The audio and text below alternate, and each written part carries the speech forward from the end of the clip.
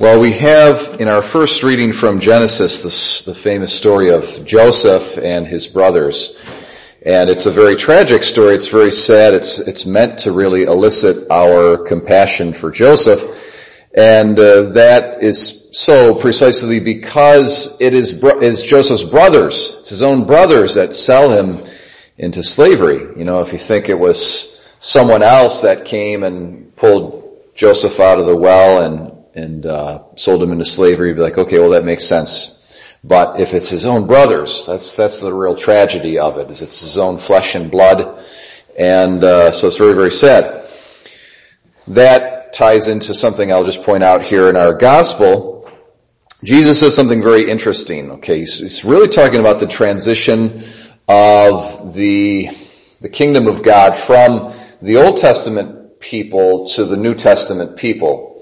And he is focusing, yes, on the chief priests and the religious leaders, the Pharisaic religious leaders of his day, and how the power of the kingdom of God is going to be taken from them. But he's also speaking about the nation of Israel in a little bit of a broader sense, okay? I don't want to get into, sometimes people have this idea that God has completely rejected the Jewish people and they're just accursed and all this kind of stuff, and that's not what I'm talking about, okay?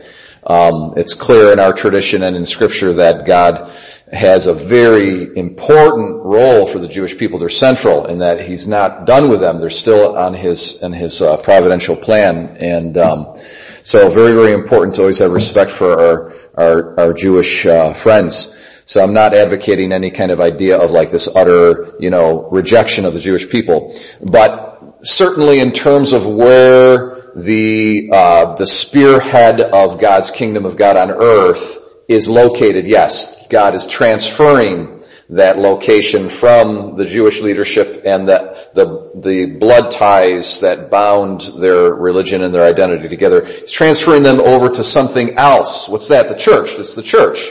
Okay? But it's very interesting, the word that he uses to actually denote the church. He actually says this. And so it's kind of a small point that's not maybe noticed very easily. It says, the kingdom of God will be taken away from you and given to a people. Okay, you can also translate it a nation. And in the original Greek, it actually is the root of our word ethnicity. Okay, ethne. And so it has the idea of a nation or a people group, but it also has the connotation of blood to it. Isn't that interesting? Now it's a metaphor. But isn't it interesting to think about the church as like almost an ethnicity? And the ancient apologists, some of the ancient theologians from the 2nd century, Catholic theologians from the 2nd century, who were into debating the pagan philosophers of their day and kind of making a rational defense for Christianity. One of these authors, ancient authors, refers to Christianity as a third race.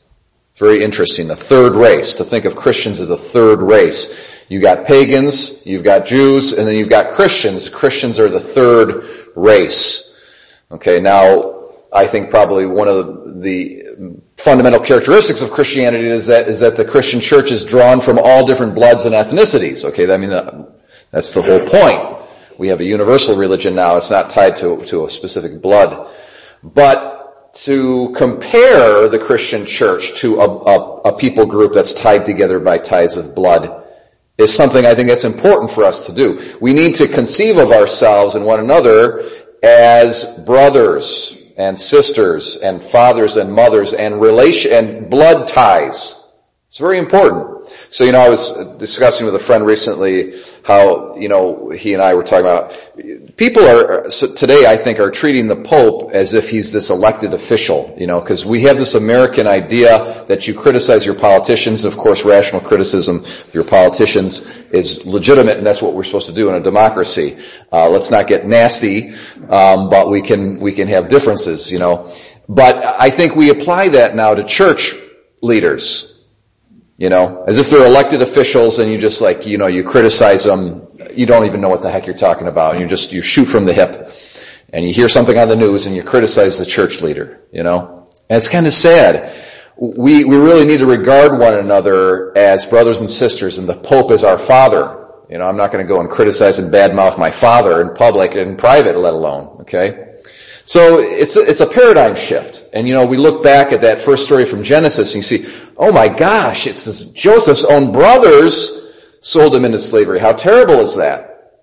Can we really, you know, regard the church as a nation, as a people group that's got ties of blood and that we're a distinct identity? You know, so often it's like we rather identify ourselves according to where we live or what sports team we like, or, you know, our national identity, or, you know, our political affiliation or whatever. Really, our fundamental identity has got to be that we're Catholic.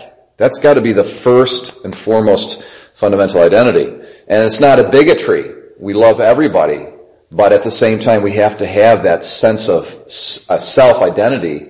And really, those who are also our brothers and sisters in the church, we need to hold them close to ourselves in our minds and in our hearts in that regard. So, my brothers and sisters, as we travel through Lent, let's see if we can kind of re-envision our paradigm of the church, to think of it as a nation, as a people group, tied together by ties of blood, even if we're just using that in a metaphorical sense. And that way we'll be able to more easily regard one another as brothers and sisters in Christ.